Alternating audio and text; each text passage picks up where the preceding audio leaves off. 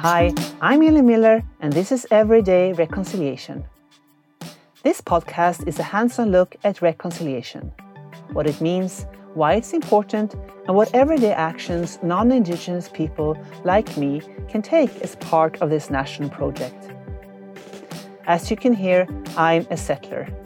I immigrated to Canada in 2008 and now live in Ottawa on the traditional unceded territory of the Anishinaabe Algonquin Nation.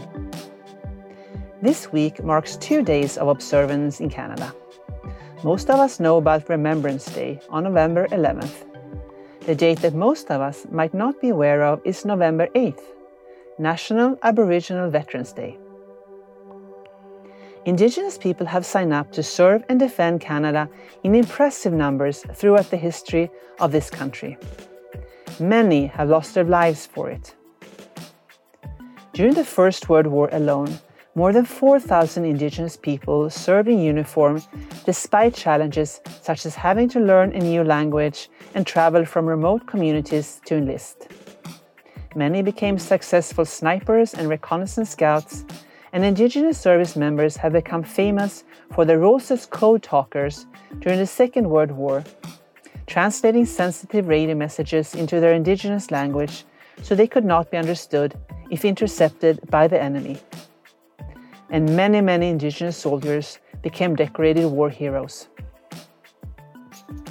On the home front, Indigenous communities donated money, clothing and food to help with the war efforts, and even granted the use of portions of their reserve lands to allow for the construction of new airports, rifle ranges, and defense installations. In many cases, those communities never had those lands returned to them. For veterans, there were lasting challenges too.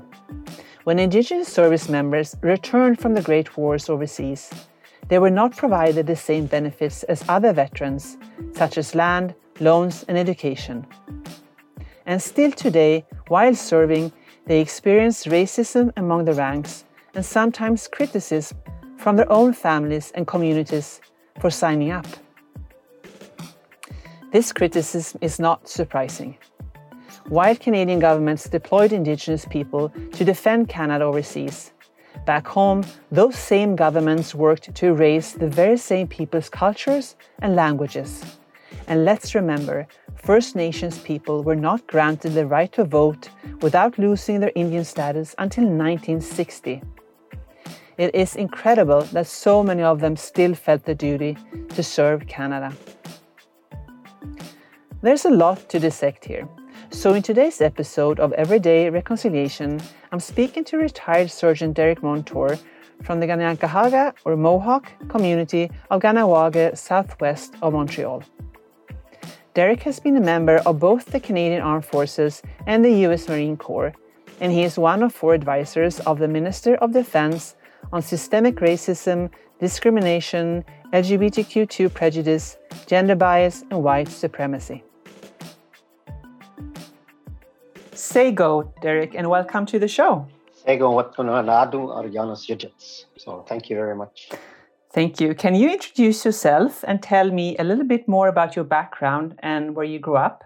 Yes, my name is Arun Llanos. It's a Kanien'kehá:ka name, which means the place where the sky and the earth meet, or the place where 2 worlds come together. That's beautiful. Thank you. My English name is Derek Montour, and I'm from the Kanien'kehá:ka community of Kahnawake, which is located just south of Montreal. And I have a question about you joining the Canadian Armed Forces, but I just wanted to provide a little bit of background for our listeners. So Indigenous peoples have enlisted in impressive numbers during the many wars Canada have been involved in. And during the First and Second War, they enlisted in very impressive numbers. I read in the report of the Royal Commission on Aboriginal peoples that this came partly from a sense of loyalty, tracing back to the alliances between Indigenous peoples and the European nations early on, before the 19th century. So wartime service for many Indigenous people was a continuation of those alliances. But coming back from those wars, Indigenous veterans were often excluded from the benefits granted to other veterans, such as land and allowances. What drove you to join the Canadian Armed Forces, Derek? It's a very complex question, I'd say, Ellen. So first, I did grow up here in Kahnawake. It's my father's family goes back many generations as Kanien'kehá:ka people. I think my aunt did a family tree, and it goes all the way back to at least the 1600s when they started keeping records. Wow! Yeah, but my mom's family is actually from Glasgow. She was born in Glasgow, and she emigrated here when she was a child. I think 3 years old or so. So that's where your traditional name comes from, of 2 words? Yeah, actually, that's exactly where it comes from. And perhaps how I'm trying to meld two worlds in some ways. I'm not sure. It's the path that the Creator has given me at this moment in time. But growing up here, I think it was difficult because our community, as many people know, is has very strong beliefs about membership and about in identity and about our strive to establish our own self-determination and the rights to that.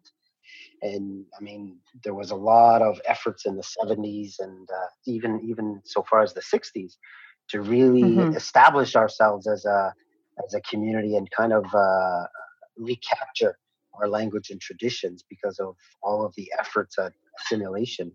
So I grew up in this culture where sometimes within the community, I had experienced discrimination or racism, and outside of the community, I experienced discrimination and racism from opposite sides. So I think that alone, as you grow up, you become wondering where you fit in some ways. Right. I had 5 of my uncles that were in the all of them were in the American military, and our community itself has a very strong military presence. Why is a tough question. Like, why serve a colonial power? Many people think that way, but I guess part of it is the Kanien'kehá:ka people have always been warriors in many ways. For me, I grew up in a time where I wanted to protect myself. I wanted to learn how to defend my people in many ways, and that drive, I guess. I mean, school didn't hold the same particular interest at the time. I went to a private high school. I did really well. I had started in college to go on into business, but it I wasn't driven in the same way that the appeal that the military drove for me. To be able to serve, to be able to go to other countries, all of those I think was an appeal, and I think that's why I ended up joining in the long run. So that was pretty common in Kahnawake when you grew up? Yeah, at the time I had joined. I think I can name 6 or 7 other guys that had joined around the same time as me, either before or after me. In fact, I had my brother and 2 cousins. All 4 of us were in the United States Marines all at the same time. This was later, of course. And the reason that many of you joined the U.S. Marines, the Kanien'kehá:ka people can choose to join either the Canadian or the U.S. forces? I actually had joined the Canadian Armed Forces first. It had been my intention to go that route. I had looked into it and I felt the Royal Montreal Regiment would be a good fit for me. I ended up signing up, and my mom and dad encouraged me, while you're going to university, why don't you go into reserves? So right after high school, I ended up signing up with the RMR. And I took to it like a duck to water. And I really felt challenged. I felt I felt the excitement of being in the military to me and in an infantry regiment. So those 2 days out of the month, and then eventually during the summer we went to a training, and that's when things changed. Because then when you were deployed for summit training in 1990, the so-called Oka crisis exploded. Yeah. A centuries-old land dispute in Ganasatake over an area called the Pines that included a Mohawk burial ground, and it erupted over an expansion of a golf course. And the Mohawks of Ganasatake put up a roadblock, which triggered the provincial police, Sûreté de Québec, to erect its own blockades and checkpoints. And the conflict escalated. It caused the Quebec Premier Robert Bourassa to request the help of the Canadian Armed Forces, which you were then a member of. So when this crisis erupted, was there a risk that you would get deployed to Oka? To be honest, I didn't know.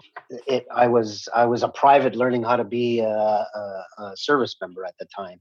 I would never have imagined that Canada would send its military against an Indigenous community, particularly one I was part of. So, like, I honestly, I never. It didn't occur to me. So that it was a shock when it happened. Even as it was leading up with the SQ and Ganasatake, we were very well aware of what was happening, and we had gone to training. And while we were at training, that's when the blockades came up here in Kahnawake, and then the military came in, and at that point we even heard, I heard fellow soldiers how they would react, and I guess it was like a stab in the heart. Because here I am, ready from your non-Indigenous colleagues. Because here I am. Fundamentally, when you join the military, you are joining with the intent that potentially you could lose your life in the service of this country. So here I am, prepared to do that and taking that decision, and I'm sitting side by side with a guy that says we should go in there and kill all them savages. And knowing that I'm from Kahnawake, knowing that Ganasatake is also Kanien'kehá:ka people, and there's that's one, but that's the one that sticks to me even now after 30 years later. I can still see his face, but there's other comments that we heard, and I think at that point we had grouped together all the people from the community that were on this training, and there was about 5 of us at the time. And we had asked our command to be relieved, to be able to go back, not relieved from duty, but to be able to go end the exercise early and go home, which we were afforded that, and we ended up making our way back home here. So whether there was a risk or not, I don't know, because I don't know.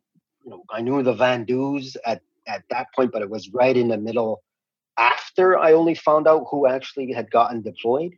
And worried or not, I didn't, because it just, honestly, I was just shocked that even the military would have been used against First Nations people. So, yeah, what would that have meant to you and your family and your community if you had been deployed there? I don't think I'd be able to do it, Ellen. I'm not sure. They're like, I know later on in the Marines, we were taught about you are able to, I guess, not have to execute an unlawful order. And to me, that would be an unlawful order, to have to attack my own people.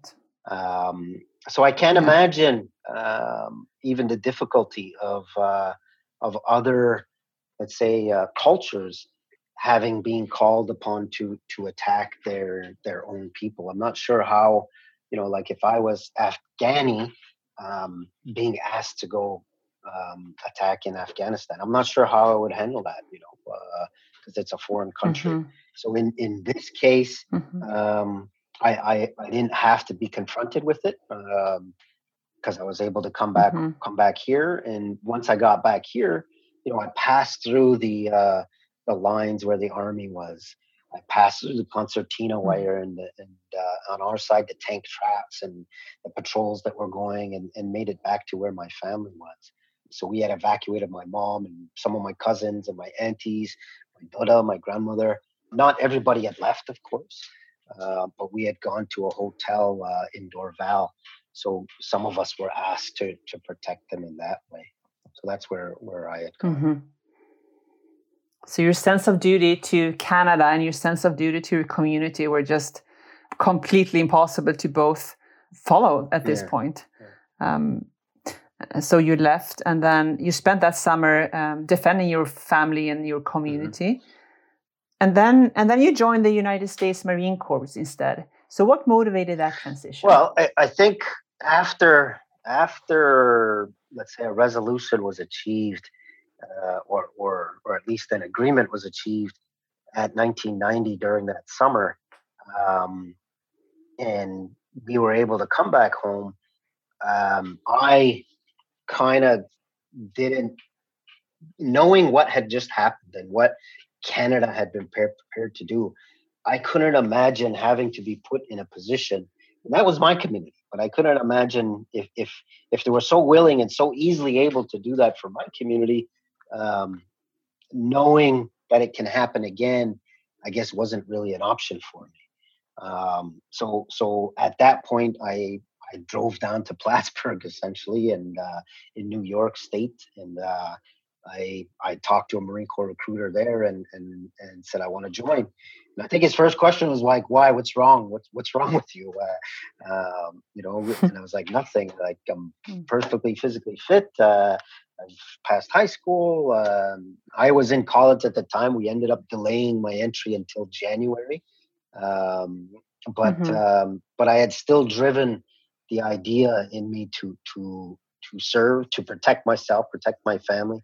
And I decided if I'm going to do this and I'm going to go active duty, then I might as well go all the way. And to me, the Marine Corps was the epitome of the services in that way. And I felt that the Marine Corps offered the most challenge that I could challenge myself to. So I think it was December 30th, he rolled around and my recruiter called me up and said, "When do you want to go?" And I said, "Well, whenever you tell me." He says, "All right, I'll pick you up in 2 days."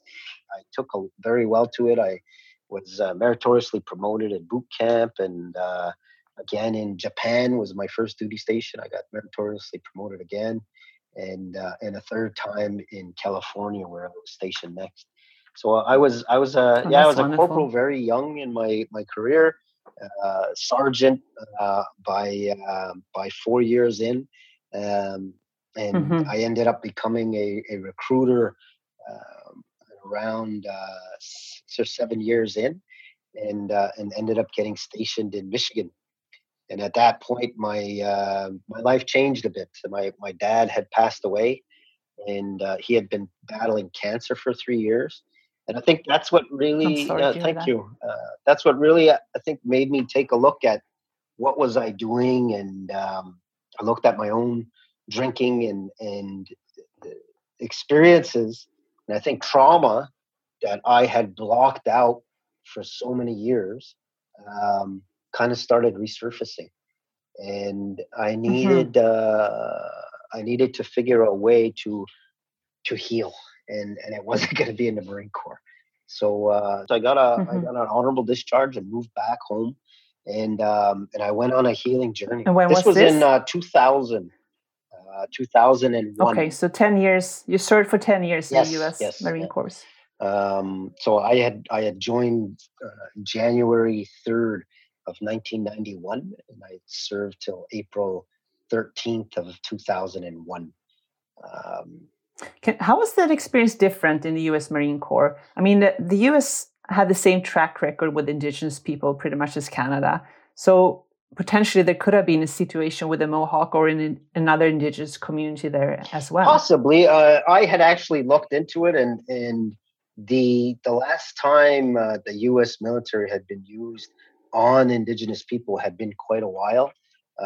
Most of the interventions happen within state, FBI, DEA, organizations, going against AIM, for example, American Indigenous Movement, or Indian Movement, I should say. Um, Local police, state police. So it was very rare that I saw that the actual armed forces were used against populations. Obviously, in the 1800s, they were used. I mean, everybody can remember Custer, of course, and all of the Yeah. others. So for me, that felt different, where it felt like the chances of that happening were much lower. Now, the United States is still very much a colonial system. So is Canada. So is any of the Five Eyes fundamentally. So there was that conflict. But I think I was young enough where I didn't really start grappling with that intellectually, and trying to I guess align my internal beliefs to theirs. I was more about um, trying to find my own way in life, and trying to um, I guess be able to defend myself. I was dealing with a lot of those kinds of things. So I think for me, Mm-hmm. that's why it was different. And at the end of it, I needed a change to try to better myself. Did you meet any racism apart from the incident you mentioned during the Oka crisis and the racist remarks that your fellow soldiers made? Otherwise, did you meet any racism in either the Canadian Armed Forces or the U.S. Marine Corps? For sure in Canada, while I had served, not so much in the RMR itself, or at least not that was apparent. It was later on, and in the RMR, it was reserves. So we would go in for a night, for training in the reserves. And it was only when I had gotten, when we stayed overnight, for example, at the 2 weeks, that's when you hear it in the background. You hear where it comes out in people, and you ignore it. But I've grown up with it. I remember as a kid being chased with a baseball bat just because I was Ganyak Geha. So to me, those are realities that I end up growing up with in this place called Canada. In the Mm-hmm. military in the United States, there certainly was a lot of racism, but honestly, it was less against Indigenous people that I saw, and it was more between black and white. Mm-hmm. Huge amounts of racism in that way, and I think the history of the United States from that respect um, is larger.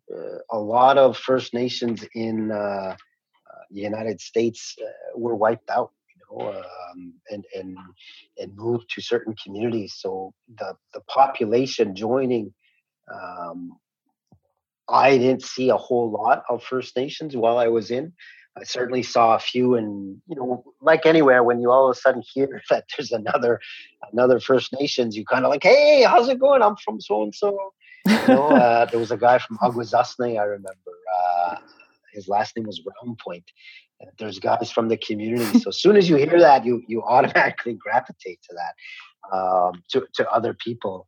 So Yeah. It's like yeah, expats. yeah, basically. So I always appreciated that, but it's hard for me to remember if there was specific racism to the same degree I saw it in Canada. I know that they had often a way of saying in the Marine Corps, there's only green Marines. There's no black Marines or white Marines. There's only green Marines, or camouflage Marines. Um, and it's a good thing to say, but it's not always in fact. I guess that's the best way. Yeah. Right. So when you moved back in 2001 to Ganawage, you mentioned that you came home to heal after some trauma. Do you want to explain what you Yeah, meant with that? sure. I mean, first, I grew up in an alcoholic home. My father was an alcoholic. His father had died when he was only 9 years old. So my grandmother had nine children. My father was the oldest male, and he was actually a twin. And my grandmother actually had my uncle Louis T in her womb when my grandfather passed. So he was only 36 years old, and he was an orphan. Um, I believe a a product of the residential schools, or at least certainly Indian day schools. And my father was certainly a product of the Indian day schools as well. And the Indian day schools were similar to residential schools in that there was still abuses happening. There was still assimilation efforts. The whole purpose that, my father was forbidden to speak Mohawk. Every time they spoke Mohawk, he was beaten for it. So my grandmother had taught them to only respond back in English. So he understood Mohawk, but he or Ganyakeha, but he didn't speak it. So for me growing up, I didn't hear it in the home very often. So you weren't able to learn it? No, I didn't. I like we had Ganyakeha class during grade school and primary school, but so I learned phrases. I learned Hondakari Wadekwa. I learned certain things, but I couldn't carry on a conversation per se. So I think growing up in an alcoholic home, and my father, doing the best he could with what he knew at the time, and that's how I've come to understand it.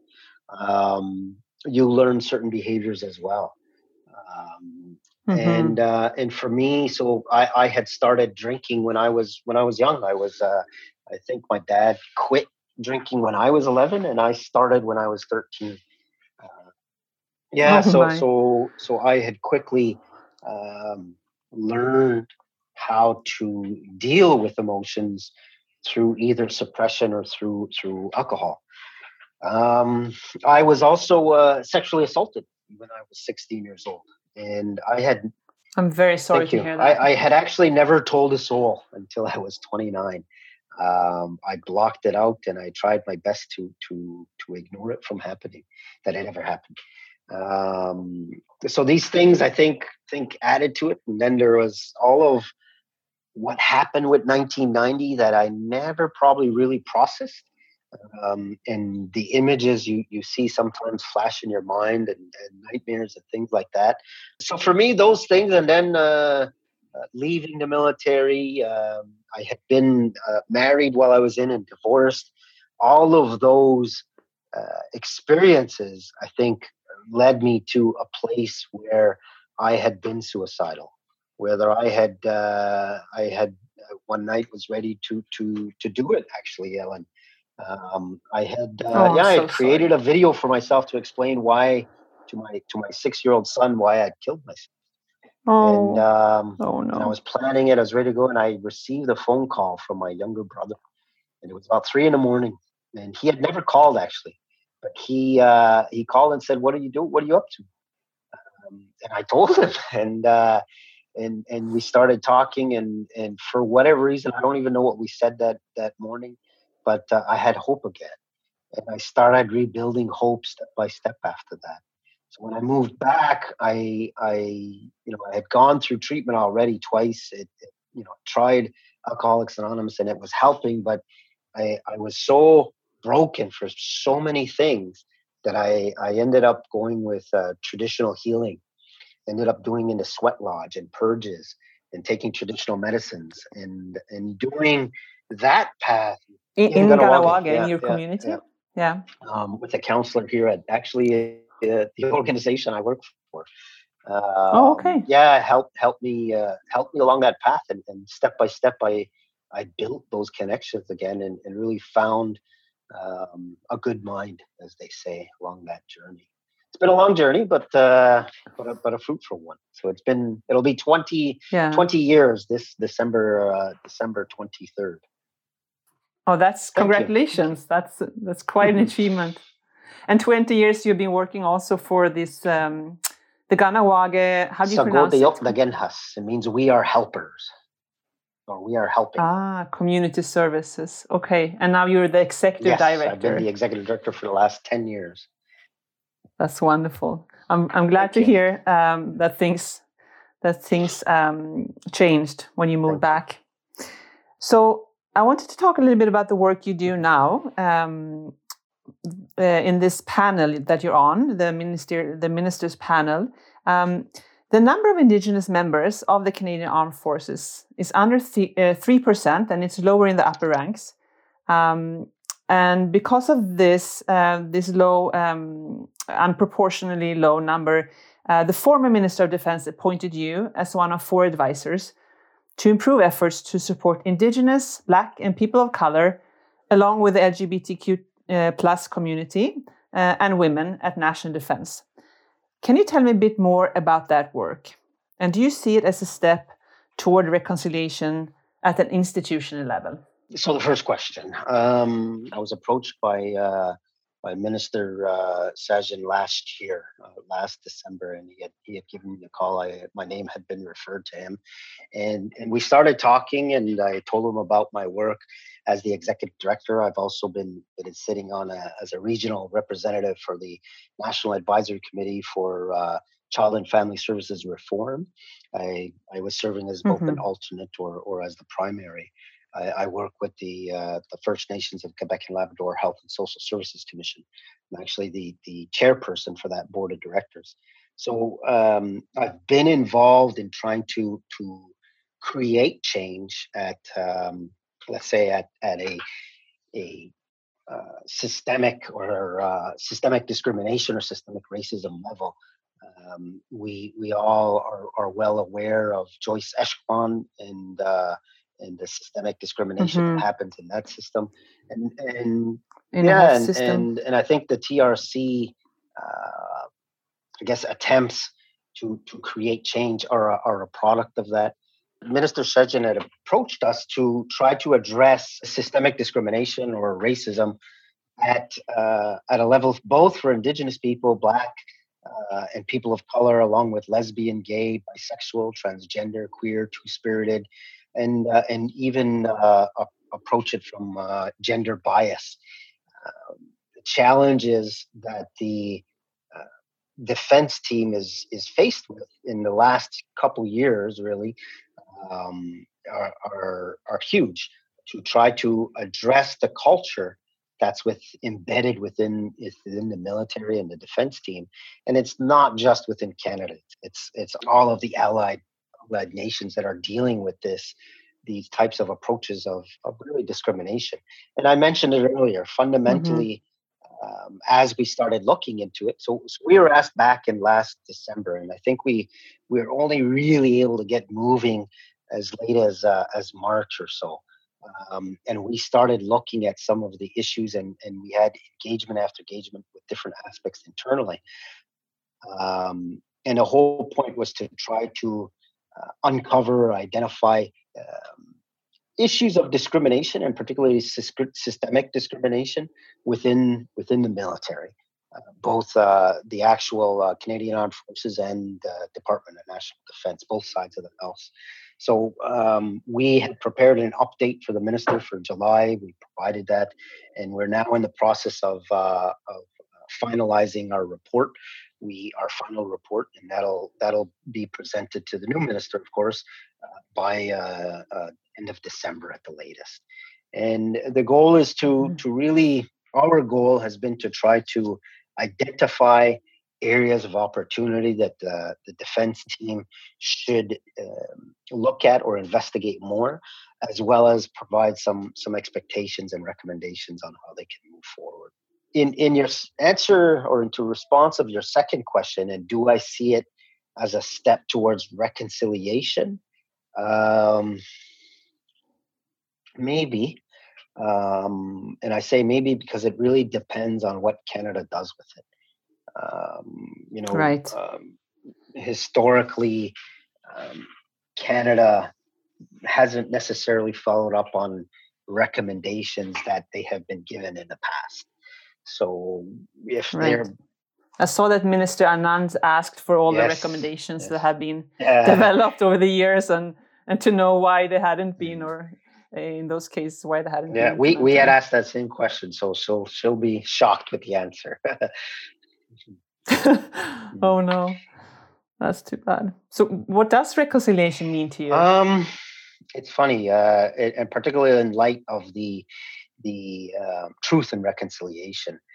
It's hard for me to to reconciliation. Why? Is because fundamentally reconciliation is a religious word. And to me, that alone still speaks to a colonial mentality.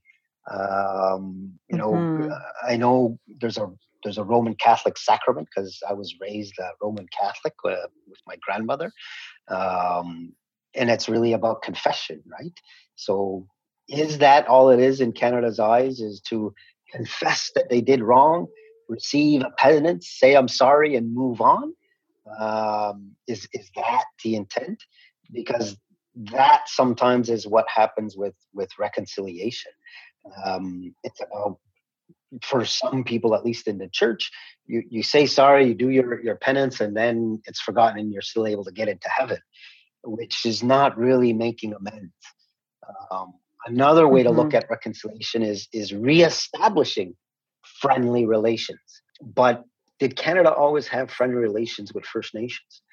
You have to first acknowledge that there are many, many different First Nations. There's not just one First Nation. Right. So Canada, and I should say the British or the French or even the Dutch before them, established alliances with specific First Nations. So they had friendly relations with those. But then those nations, whether you call it Canada or France or England, didn't honor those alliances, and that therefore was a breaking of that alliance. Further to that, there was then specific, concrete, focused, systematic attempts at assimilation and to a degree cultural genocide.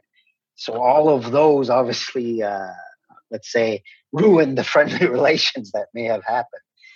So it's hard then to for some First Nations communities to say, well, what are we reconcile? Is it really a reestablishment, or is there need to be a specific effort at conciliation? Really, the idea of bringing peace, harmony, and ending strife, ending the attempts at assimilation, the attempts at taking land or to make things right, starting that from the beginning. So to me, it really is about conciliation, that it should be. So that's how I view it, is reconciliation. And even if we want to use that term, because that's the hot topic of the day, is really about making things right. How do we go about making things right between the First Nations people and people called that are Canadian? Yeah, that's a really good segue into my next question, actually. So I was going to ask you about your top 3 things that settlers like me can do to contribute, so not to reconciliation, but to setting things straight, to conciliation. The first that comes to mind is education. I think the biggest thing that is lacking in everyday Canadians is real education about First Nations people and Indigenous people. The ignorance is astounding, and it's not a fault. It's just that's the way we were taught, and it's taught because it is a colonial system. That is systemic discrimination because it's driven right from the get-go. And I'll give you a concrete example. My son, he's in grade 4. I have 2 children. One's 25 and the other one's 9. So he's in grade 4, and he's in a French school in Montreal. And we had recently seen his history book, and it talked about how all of it was centered around France's colonization of Quebec and this St. Lawrence Valley, and how the Iroquois were attacking them, and other concepts like that, and how their role was to convert the people. So all of us. So what did you do then? We called the school and we said, can he be exempt from this class, or can we work something? So his school, luckily, is very open to working with us. So actually, I'm going to be going into the school this month to teach them a class on Ganyak Geha, to teach the kids on that way. So we're trying to work with the school to provide, let's say, another perspective, and the school has agreed to for each lesson period to offer another perspective from a First Nations. Why? Is because the books are driven by ministerial directive. So that education being the number one reconciliation act that I wish every settler would do is learn about yourself, learn about First Nations. And I'll give you some concrete books that people can read. The 1996 Good. Royal Commission on Aboriginal People. I think every Canadian citizen should read that. A light read. It's light. It's a huge book, but there is so much work that went into trying to understand what the situation was back then. And from there, it gives a historical perspective of where we move forward. The calls to action and the TRC, I think, is a good aspect. Missing and murdered Indigenous women and girls. For military side, the Senate Committee report, Senate Committee on Veterans Affairs, and there's a report called Indigenous Veterans: From Memories of Injustice to Lasting Recognition. And where do people find that report? All you have to do is Google it. It's very easy to find. And that report, I think it was 2019, it was created. Excellent historical perspective of Indigenous veterans. I would even suggest the human rights complaint and the issues that came from that for the Child and Family Services. The Viens Commission, which had come up in Quebec at least, and there's similar commissions throughout in other areas. But all these give, even the Laurent Commission in Quebec gives perspectives. I'm saying all these things, but there's a lot of information out there that can be accessed. But these are good, concrete ones about what the real state is. So number one, education. If you see it in the schools, asking the school about it, particularly in our own children, because if all we're taught is the same things, we as individuals will never change. So our children are growing up with that same blind spots that we all had, Right. But as parents, we're often in the hands of educators, schools, the provincial curriculum, but we can take action, and you just provide a very good example. And we can always, you can always ask the school to submit to the ministry. There's no reason why that can't happen, and be advocate. And I guess that's my second one, is be an active ally. What does that mean? For me, is being active in advocacy. The reality is, First Nations people, there's a concept called substantive equality, and it's the idea that picture a fence and a wooden fence, and on the other side of that fence, there's a baseball game happening, and on our side of the fence, there's 3 children. One's a teenager, one is about 10, and one is about 5. They're all at different heights. And they all can't see over the fence because they're all too short. The fence is too high. So equality concept is they're all given a 1-foot box to stand on. And so they're all given that. And the teenager now is able to see over. But the 10-year-old and the 5-year-old can still not. So equality and being equal doesn't always work for everybody because people are starting at different levels. And that's the situation with First Nations people, is that there has to be an understanding that because of decades and in fact centuries of oppression and assimilation and inadequate funding and all of those other aspects that I mean, even business and land use and rites of passage and access to land, all of those are are obstacles against, let's say, First Nation success. So, from a larger scale, either provincial or federal perspective, a lot of work has to be done to try to make amends. But on a personal level, advocating on our behalf is needed. It can't be just our voices. It has to be from all citizens saying there should be greater equality in Canada. Even to the terms of maybe creating committees. We always, because we think about reconciliation and what does that mean, and I propose the idea of conciliation, but how can communities band together to help support that? Because everybody asks the same thing. Well, it's great, but I don't know what I should do. It's the same concept as a dump. Everybody needs a dump. It's great to have a dump, but I don't want it in my backyard, right? Somebody had said it, reconciliation is great until it affects me personally. Are people ready to give the land back? Because fundamentally, land is a key point. You look at the military, and the military seized land from First Nations communities to build bases. And it was right during the buildup of World War I, World War II. And they said, well, after the war is over, we'll give the land back. Well, the land was never given back. Right. Land claims, how many land claims are in existence that the provincial federal government ignore as long as possible, because the longer they take and ignore, the more other non-First Nations people occupy that land, and it becomes harder and harder to make real negotiations.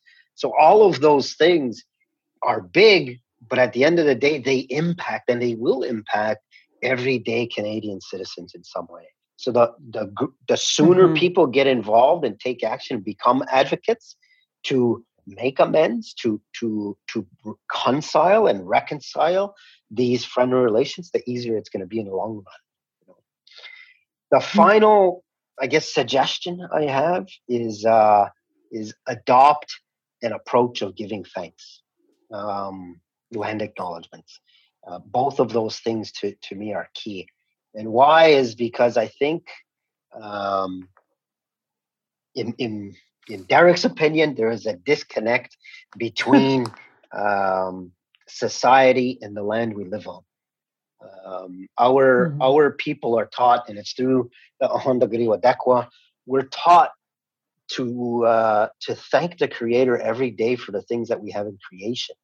The people that are coming into our lives, the Mother Earth, the waters, the fish, the plants, whether it be the roots, the medicines, the berries, the trees, the birds, the insects, everything, the winds, the moon, the sun, all of these things we should be saying thanks for every single day. Because the further disconnected we get, the easier it is to abuse these things, the easier it is to go down the road of capitalism, let's say, and I'm not necessarily a socialist or a communist or anything like that, but at the end of the day, we have to get away from just using the resources for personal profit and gain, as opposed to use it for the benefit of all human beings. Because that first route of profit and gain is killing us. The waters are getting destroyed. The air is getting destroyed. The land is getting destroyed. If we don't reestablish that connection to the land and to creation, we're going to lose it, and we're going to lose this planet. My nephew is at the summit in Glasgow, and he's advocating on behalf of First Nations people in my community. We had sent 4 young people to the conference. From Kahnawake. My son Ogunzagete Montour is there, and we're trying to send those messages to that change has to happen, and it has to be driven now before it's too late. And I hope that we can adopt that approach. But an everyday citizen, an everyday person. Yes, today's society, people blow up and argue, but we're known that if we don't help, I guess, take care of each other and teach each other, we're going to be lost as society. So to me, though, that's about reconciliation, because it's about reconciling our own relationship with our planet in our creation. Yeah, and giving thanks and doing the land acknowledgement helps us reflect and connect. That's some really good guidance. Thank you so much, Derek. Nyawa. Yo. That was a very, very interesting conversation. Thank you for having me, Ellen. It was. I hope that I was able to articulate my thoughts on this. It's some big topics, big discussions, and I hope that this conversation continues. Thank you so much. Thank you. I'm so grateful to Derek Montour for joining us. I'm especially grateful for his reframing of reconciliation. Talking about it as reconciliation implies a re-establishment of something, that there were friendly, mutually respectful, or equal relations to begin with.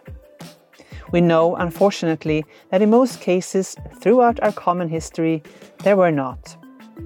The focus must be on making things right, which, as Derek puts it, is simply conciliation. This is an important idea, and we'll be talking more about it in a few weeks. Like many of the people I've spoken with so far, Derek has also emphasized the importance of education, both for us as listeners and also for our children. His words stuck with me. If every generation is taught the same things, we as individuals will never change. Our children are growing up with the same blind spots that we all had. So ask your children about what they're learning and talk to their school if you need to. And for your own learning, Derek has pointed us in some really helpful directions. The 1996 report of the Royal Commission on Aboriginal Peoples, the Truth and Reconciliation Commission's report and its 94 calls to action, as well as the report from the National Inquiry into Missing and Murdered Indigenous Women and Girls. He also recommends the 2019 report called Indigenous Veterans: From Memories of Injustice to Lasting Recognition, which is especially important for today's theme. A quick web search will bring up all of these, and reading them will bring us all closer to becoming active allies, which is Derek's second call to action. Lastly, take some time to reflect on your relationship with land. Giving thanks and being stewards of the land is essential for not just better relationships between the communities of this country, but also for our survival as a species. That's all for this episode. Thank you as always for joining me. Until next time.